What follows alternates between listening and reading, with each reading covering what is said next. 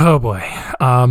Yeah, this episode is going to be rough. Like this one is probably top 3 worst stories ever. So like I said, like if you thought Albert Fish or Andre Chikatilo were pushing or crossing your own personal boundaries of what you can handle, please just come back next week and find out what we're talking about, because this is going to be rough. It's our weird world. Our weird world.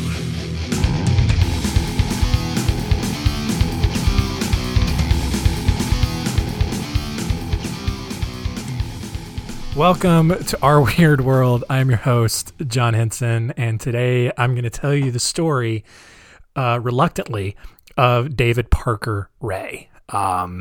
This is he's known as the Toy Box Killer.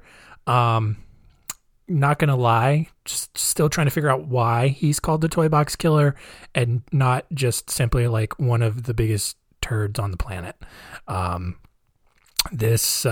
know what? I'm not even gonna sugarcoat it anymore. Like, you've been warned. Here we go.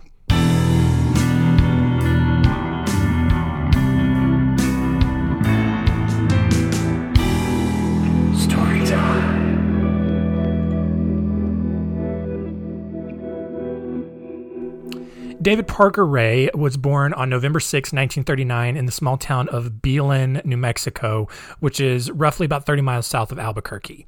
David's father, Cecil, was an abusive drunk who left the family when David was 10 years old, and soon after, David and his sister Peggy were sent to live with their grandparents on their ranch. Cecil would still stop by every few months, and he always left David with a few issues of True Detective magazine and various other porn magazines. From there, David, and also like Father of the Year, stopping by giving your 10, 11-year-old kid porn magazines. This is a great start. So soon after David started getting these magazines, he began having fantasies about raping and murdering little girls, oddly enough, specifically with a broken beer bottle. All right, sure. By the time David was 12, he was sneaking off into the woods, building his own bombs and blowing up tree stumps. By age 15, he had carved out his own little cave in one of the trees where he kept a noose and a broken beer bottle, you know, like any normal teenage boy would. This is a weird part of the story. He also had carved a hole into the ground and just humped it, you know, because, I mean, look, when you're 15, anything, and I mean literally anything, is humpable if you try hard enough. And David certainly tried. 4 years later, at age 19, David got married and had a son. He then joined the Army, and he joined the Army a year later to get involved in the Korean War. And when David was off fighting in Korea, his wife continually left their infant son home alone to go party, which, I mean, you know, fine. It's a baby. Like, how much damage can a baby do when they're by themselves? As long as you keep them locked in the crib, they're probably going to be fine. I'm not fit to be a parent yet. So when David returned to the States in 1961, he found out about all of this and got a divorce. At this point, he also had to retrieve his son from the Department of Public Welfare because apparently his first wife actually did not do a good job raising him. David then quickly turned around and got married for a second time in 1962, but divorced 90 days later, saying that the two just didn't click with each other. In 1966, David got married for a third time with a nice lady named Linda and had a daughter, which they named, I don't know if I said that right. His wife was named Glenda, and then they had a daughter named Glenda Jean. I don't know if I said Linda or Glenda. It doesn't matter at this point. Unfortunately, David, in his post-military life, struggled to find and keep a job, and the family eventually moved to Tulsa, where in 1970, Glenda decided to help the family earn some money by getting a job.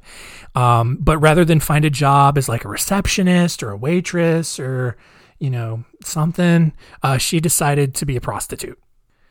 And Obviously, David wasn't super happy about it, but Glenda was apparently bringing in more than enough money to pay the bills.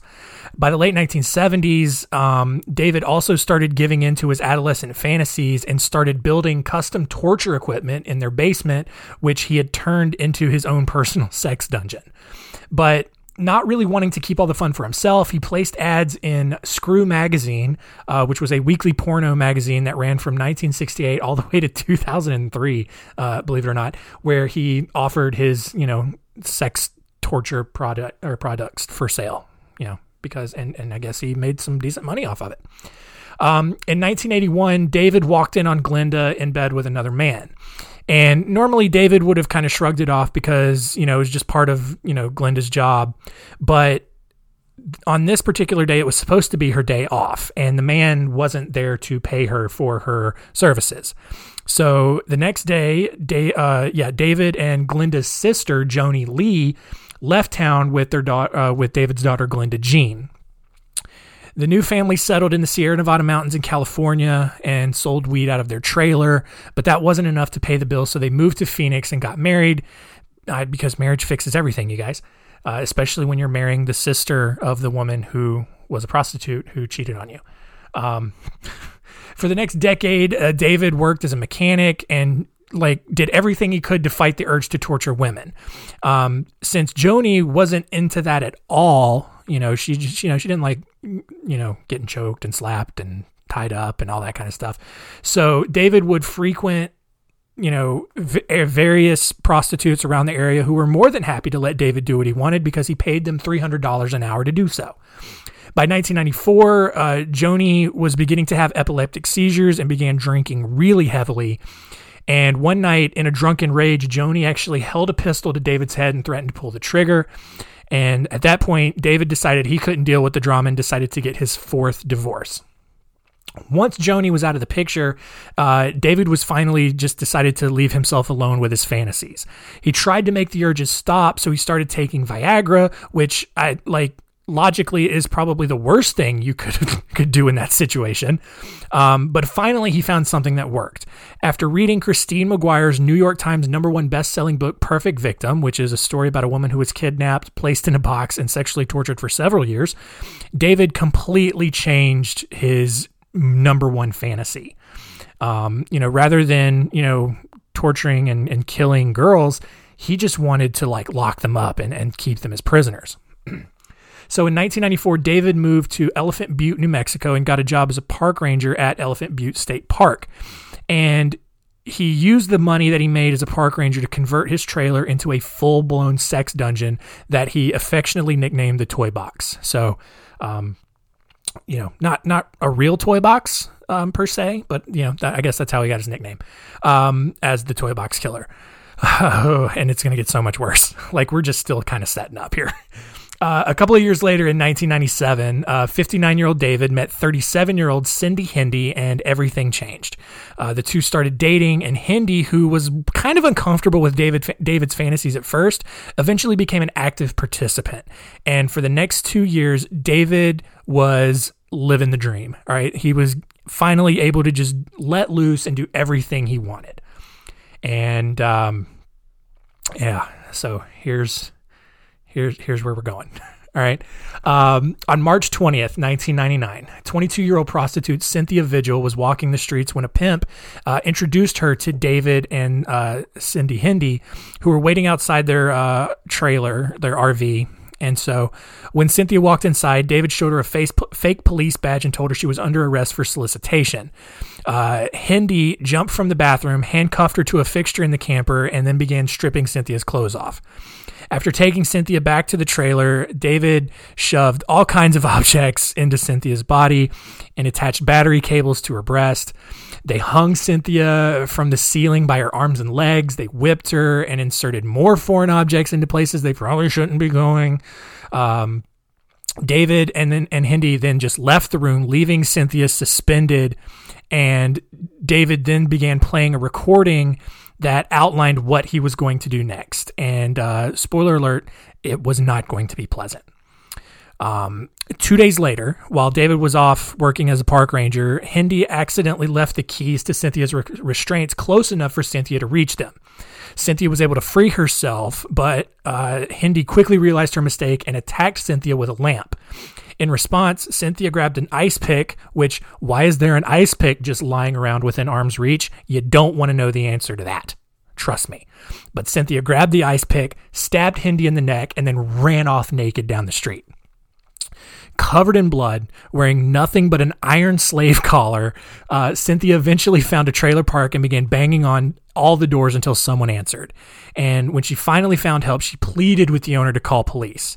And officers arrived a short time later, and they were just not even close to being ready for everything they were about to learn. You know, like, you ever just have like a really bad day and you think back like, God, when I woke up today, this was the last thing I expected. This is where it's going. David and Hindi were both arrested later that day and told officers that Cynthia was just a heroin addict that they were trying to help detoxify. And prosecutors weren't sure who to believe. You know, were they going to believe this creepy old man who was definitely a serial rapist, or an admitted prostitute who could have been willingly meeting with David and Hindi because, you know, she's a prostitute and probably addicted to drugs, and there's probably, maybe they were trying to help her get off drugs. Who knows? However, when the local newspaper ran the story the next day, a lot of people with very similar stories to Cynthia started coming forward. It started with Angelica Montano, who knew Hindi through a mutual friend. Hindi had offered Angelica some cake mix that she needed to make a cake for her boyfriend.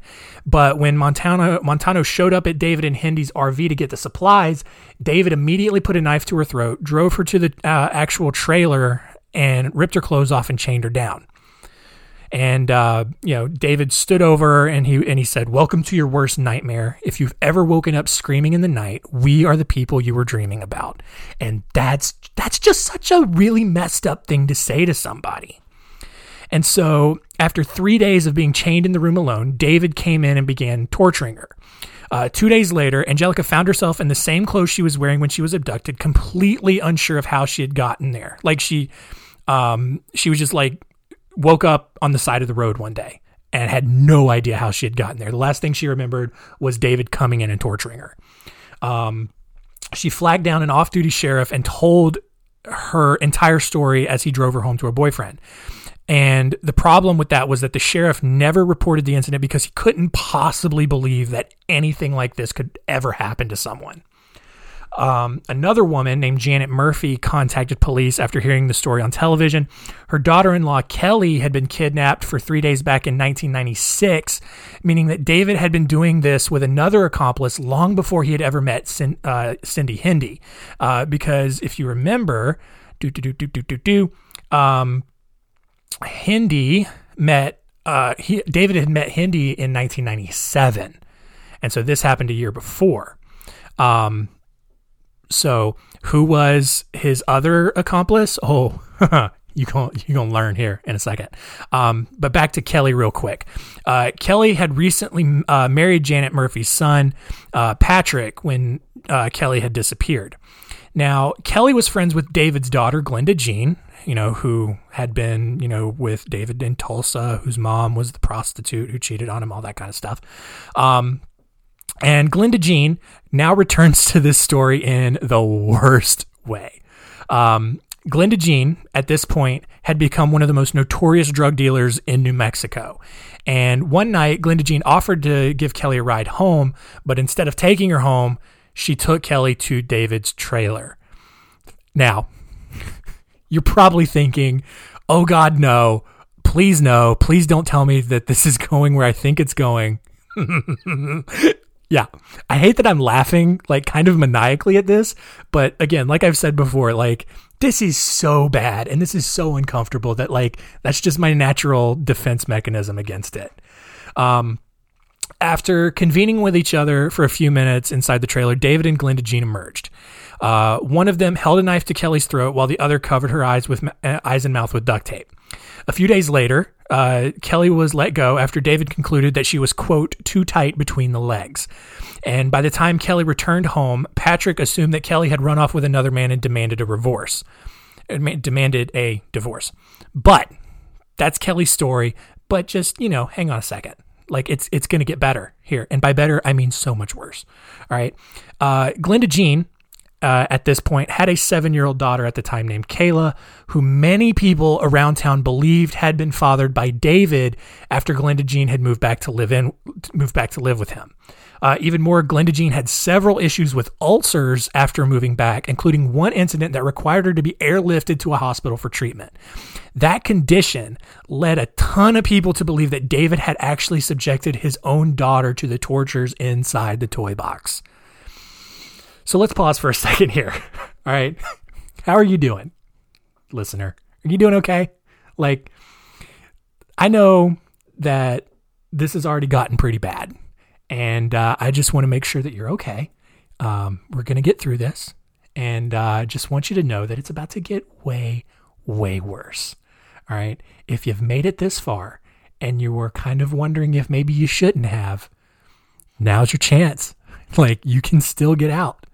And you don't have to sit through this, but yeah, all right, we're gonna just power through this right now, and we're gonna get back in it. All right. So after Kelly was returned home, she told investigators that she was friends with a man named Roy Yancey, who also knew David quite well. Police investigated Roy and found out that Roy had told Kelly that he had been in a satanic group that David had been the leader of for several years, because of course he's a Satanist. Let's just throw that on top. Roy, just on his own, was not shy about telling people that he had no problem killing people, but even David scared him.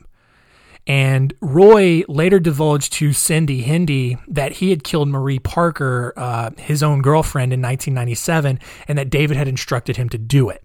And what had happened was that David and Glenda Jean had brought Parker to the toy box and tortured her for 3 days.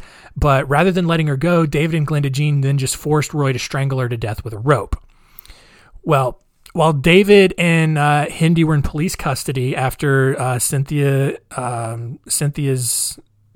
confession or, plea for help, really, investigators went over to investigate David's trailer, which would turn out to just be a really, really, really bad idea.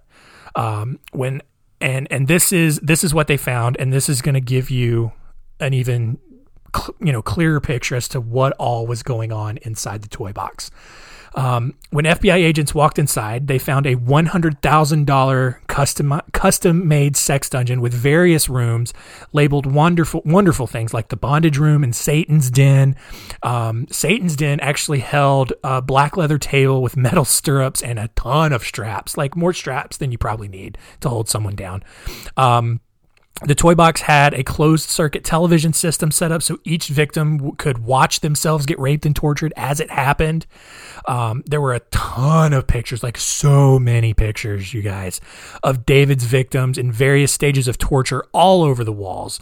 One wall was covered with his tools that he used for torture, which included chains, paddles, hooks, belts, blades, clamps, suction cups, sandpaper, branding and soldering irons, and enough dildos to make a sex shop owner blush. I mean, just so many. Like, you don't, like, why do you need that many? You don't. You don't. But there were a ton. All right, just a bunch. Agents then looked inside his medicine cabinet and found gloves, forceps, chloroform, ammonia, and a bunch of syringes. They found instructions and graphs for David's, quote, 12-volt motorized breast stretcher. Like, I don't know why you would need that. That doesn't sound like anything good could come out of that at all. Agents found the tape recording that Cynthia and countless other women had listened to and decided that they should probably listen to it themselves. The recording is arguably the most uncomfortable, graphic, sickening thing ever made. It's over an hour long and contains David's ramblings of everything the victim was about to endure, including bestiality on a contraption that David had custom built to allow his own dogs to get in on the action.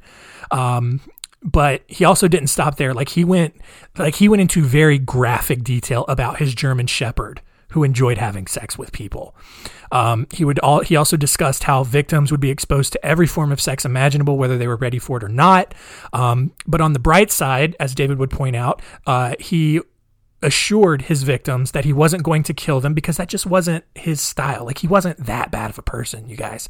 Instead, he discussed that he told people in the tape that he tortured people for pleasurable pain and that nothing he did would result in any permanent physical harm. And physical probably being the key word there, because you're probably mentally destroyed for the rest of your life.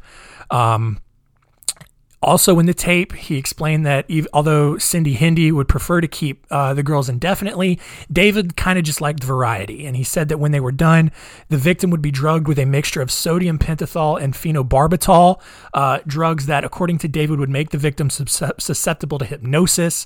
And basically why he would do that was he wanted to brainwash each victim so that no one would ever remember anything that happened. And it clearly worked for the most part, because these people woke up not really remembering how they had gotten there.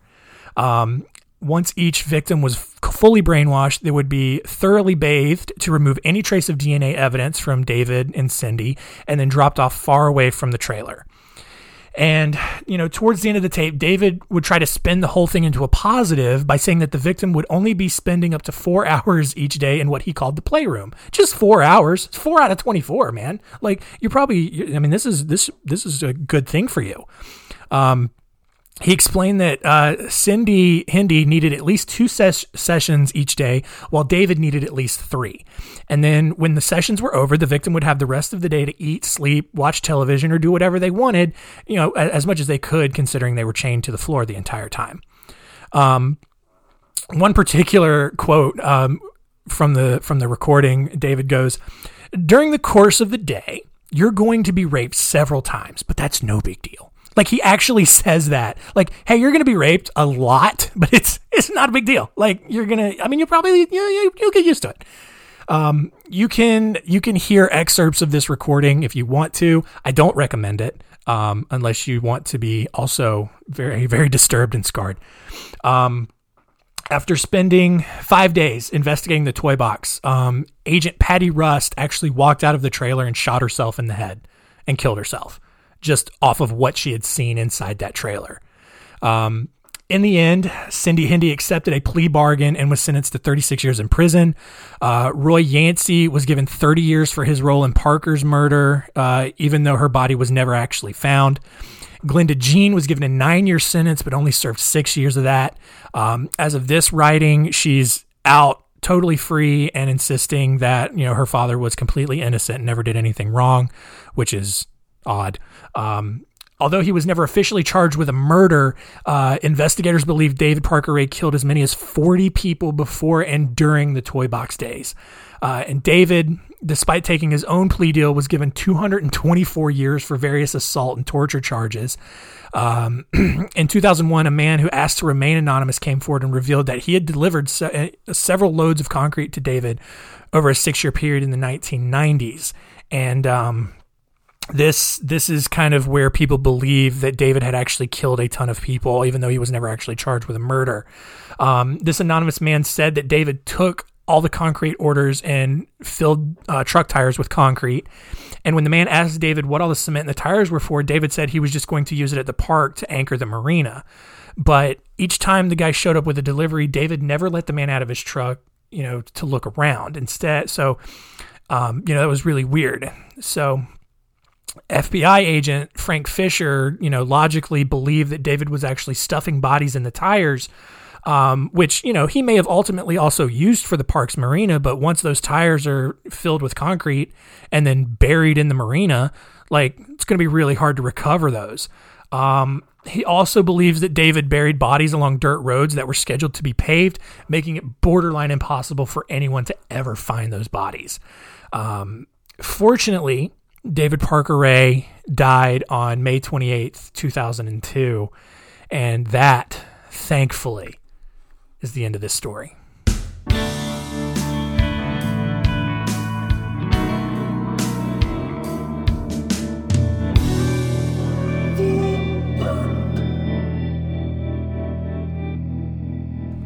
Well, congratulations if you made it this far and you sat through it. If you really look deeper into this story, it's so much more graphic than what I described. Like, I tried to kind of give you an overview and a general gist of what happened inside the toy box and what kind of person that David Parker Ray was.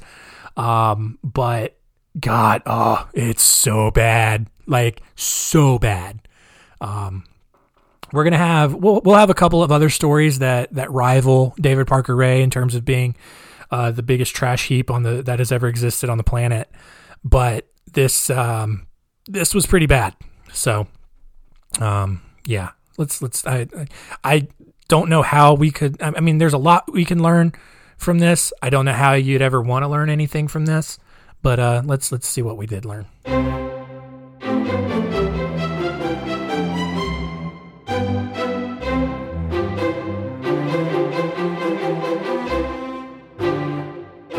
What did we learn? Number one, if you've got to carve a hole into the ground to stick your wiener into to just, get some sort of gratification out of it, like, you're just a weird person and you're probably setting yourself up for a very terrible life. Yeah, don't do that. Like, just don't do that. Number two, David Parker Ray likely got his own daughter pregnant and used and subjected her to torture inside the toy box. Gross. And number three, an FBI agent was so disturbed by what she saw in the toy box that she promptly walked outside and killed herself. And bonus, even though he was called the toy box killer, David Parker Ray was never actually charged with murder. He was just given a lot of assault and rape charges and died in prison.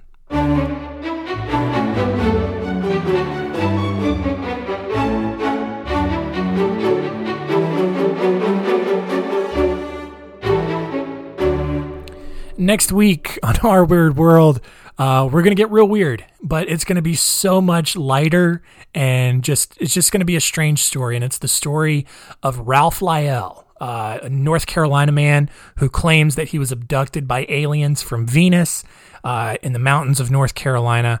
And, sure he was. And honestly, I hope that story is more real than David Parker Ray torturing and getting his own daughter pregnant, but it's probably not, and that's unfortunate.